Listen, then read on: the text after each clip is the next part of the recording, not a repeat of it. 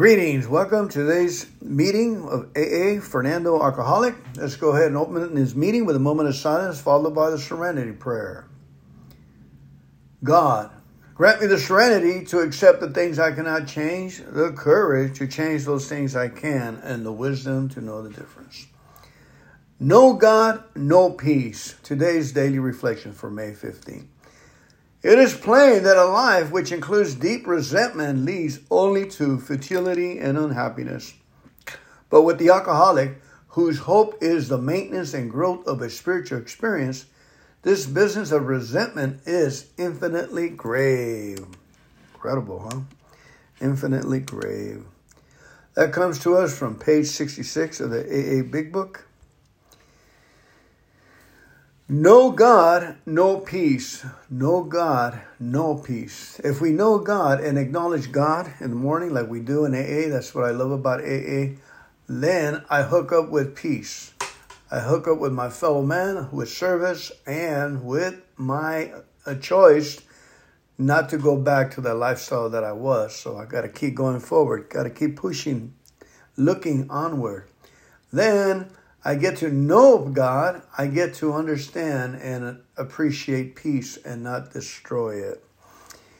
Little book for today. Amen to that. I enjoyed today's readings.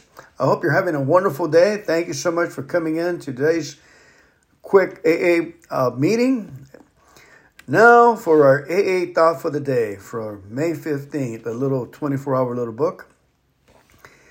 If we find a new strength and peace from the realization that there must be a power greater than ourselves that is running the universe and that is on our side when we live a good life, so that AA program really never ends. We begin by overcoming drinking and we go on from there to many new opportunities for happiness and usefulness. Are we enjoying the full benefits of AA? You betcha. Amen. And remember that in AA we have prayer and we have God, our higher power. With those two, that's the missing link. When I was out there drinking and brawling with my buddies, we certainly weren't praying. We were ridiculing each other to the point when someone picks up a knife because of my mouth, the ridicule. Ugly. Amen. May 15, meditation for the day. Seek you first the kingdom of God and his righteousness, and all these things shall be added unto you. We should not seek material things first, but seek spiritual things first. And material things will follow as we honestly work for them. Amen. Many people seek material things first and think they can then grow into knowledge of spiritual things. You cannot serve God and money at the same time. The first requisites of an abundant life are the spiritual things: surrender, honesty, purity, unselfishness, and love. Do it God's way. Until we have these qualities, quantities of material things are of real little use to us. Amen. Prayer for the day. We pray that we may put much effort into acquiring spiritual things. We pray that we may not expect good things until we are spiritually fit and have worked for them. I added quite a bit there. Fernando Alcoholic. Amen. Now, here's the article coming out of our Grapevine, August 2014. It says, Getting the Root, Emotional Sobriety. Getting to the Root. This article comes to us from, it's a long one, Katie G. from Burnsville, Minnesota. Thank you, Katie. It says, for as long as I can remember, I've had a not good enough button. I'm sure it started in childhood when my father, in order to create the best daughter possible, told me repeatedly that I wasn't good enough to try harder. In high school, I felt I wasn't as good as my girlfriends, but when I drank, I could be pretty smart and sexy. When a boyfriend left me, the only reason I could come up with was that I wasn't thin or sexy enough.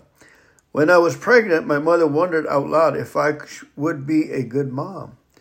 She wasn't sure I would be, but I can't remember why. When my husband hit me and cheated on me, it was because I wasn't good enough. He even told me that the other women was so much better than me in bed, and if I only learned to be better at sex, he might stay. One day when my ex-husband threatened to take my young daughter away, I quit drinking. I didn't have money or a job for the matter for treatment, so I did 90 meetings in 90 days. I think I actually did about 100 meetings in 90 days. I wanted what people in AA had, so I did what they said. I read the big book, got a sponsor, and went to fellowship. I did whatever they told me to do, day by day. I didn't drink. I learned that I didn't like the emotional roller coaster, and I started to develop a belief in a God little by little, rather than blaming others. I saw the part I played in my problems. I got honest and tried to recognize my selfishness. I worked the program as well as I could. By the grace of God, my desire to drink was lifted. I love this program. I love this program. It saved my life. But 10 years into sobriety, I still had that not good enough button. It produced a little voice that said things like, you didn't get your dream job because you're not smart enough. That boy left you because you're not thin enough. That student complained because you're not a good enough teacher. I was so familiar with that huge button that I published it myself at this point. I tried to fight that little voice with a variety of techniques. I used affirmations such, I love myself in every way. I love myself in every way. I honor myself every day. I honor myself every day. I made a really detailed asset inventory and tried to read it every day. I tried to believe it because really when I looked at the facts, I was plenty good. I just couldn't get myself to believe it. I wrote down my daily successes. I identified my not good enough message as a lie. Basically, I was trying to remove my character defect all by myself. That didn't work. At 18 years sober, I got a new sponsor. We worked the steps with a new perspective. She made me do the fourth and fifth step. I thought it was a dumb idea because I had just done them, but I was glad she had agreed to be my sponsor, so I humored her. She told me we were going to get down to the roots of my problem and God will rip them out. I was about to work the 6th and 7th step seriously and deeply for the first time. Around this time, I literally had a lot of weeds in my backyard, so I started to weed out the little weeds and then the bigger ones. Some of the weeds I had to dig out with a pickaxe and shovel. Still, I couldn't get all of them. I began to see an analogy to my character defects. When I was newly sobered, I was satisfied to cut the weeds down. Yet, there were so many that the job became overwhelming. As we all know, if you just cut the weeds, they grow back quickly. That happened with me with many of my defects, such as low self-esteem, selfishness, fear, and self-pity. After a few years sober, I could see the value of taking out some of the roots, at least the ones easy to pull out. Some of the deeper roots were impossible to remove. By this time, I dug. Now I was after the not good enough button that led my insecurity and influenced my choices. Still, I didn't think I could really ever eradicate the biggest negative influence in my life. At the suggestion of my sponsor, I memorized the 7-step prayer and repeated it over and over in the sauna, at my fitness club, in my bed at night, and when I was upset about something in my life. I started to wonder about the usefulness of my not good enough button. I started to see how it hurt my relationship and damaged my ability to help others. It prevented me from truly taking responsibility for my life, something that had come up over and over during the previous times I had done my 4th step. Then one weekend, I went to visit my family. For many years, I had known that my mother got pregnant with me in 1959, and then my parents got married 3 weeks after I was born. I knew that my dad had dreams of owning his own car dealership instead of working for his father, which he did his entire life. I knew my dad was 23 when I was born. This particular weekend, my sister was talking about how unfair it was that one of her friends treated her oldest child poorly because the oldest child was born out of wedlock. Suddenly, it began to make sense. My father had given my one sister a house and my other sister a truck, yet I paid all my bills myself on a teacher's income. He would also call my sister to remind her of family birthdays, yet he would call me to tell me I had to be nicer to her. I knew I wasn't treated as well as my sisters. I just had never known why. Suddenly I understood. My dad was a 23-year-old kid forced to live a life he didn't want to, at least initially. He wasn't ready to have a kid. He didn't want to work for his father, but he did, probably resentful. So this was the root of the not good enough button. It had nothing, absolutely nothing to do with me being not good enough. It was just an unfortunate event. I believe this was an insight provided to me by God when I was ready.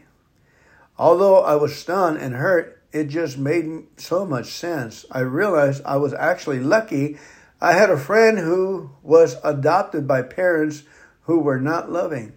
When he was an adult, he looked up his birth mother only to find out that his young parents had given him up for adoption, but in the end stayed together and went on to have 3 other children. I began to be grateful for the decisions my parents made in difficult circumstances back in 1959. When I hugged my dad goodbye that weekend, I silently said, I forgive you. He's 70 years old, way too old to start a feud with him, and to what end? God removed my not good enough button by providing me with insight, understanding, and forgiveness. My job is to understand that my harsh thoughts towards myself and others were the result of a button that had no reason for existing in the first place. My job now is to trust and work the 12 steps. I realize I don't need to prove anything to anyone because I'm already good enough. That button definitely stood in the way of my service to God and to other people. Now I can help others from a solid, balanced self rather than from an insecure, wobbly base. I'm there for the newcomer. I volunteer as a GR. I go to meetings on nights when I could be lazy and just watch TV. I can now show up more fully in all of my relationships, including the relationship with myself, because I'm finally good enough.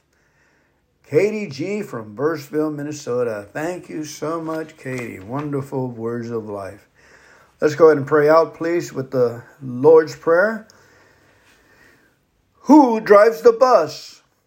Our Father, who art in heaven, hallowed be thy name. Thy kingdom come, thy will be done on earth as it is in heaven. Give us this day our daily bread, and forgive us our trespasses as we forgive those who trespass against us.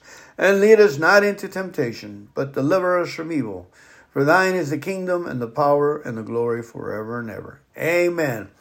Stay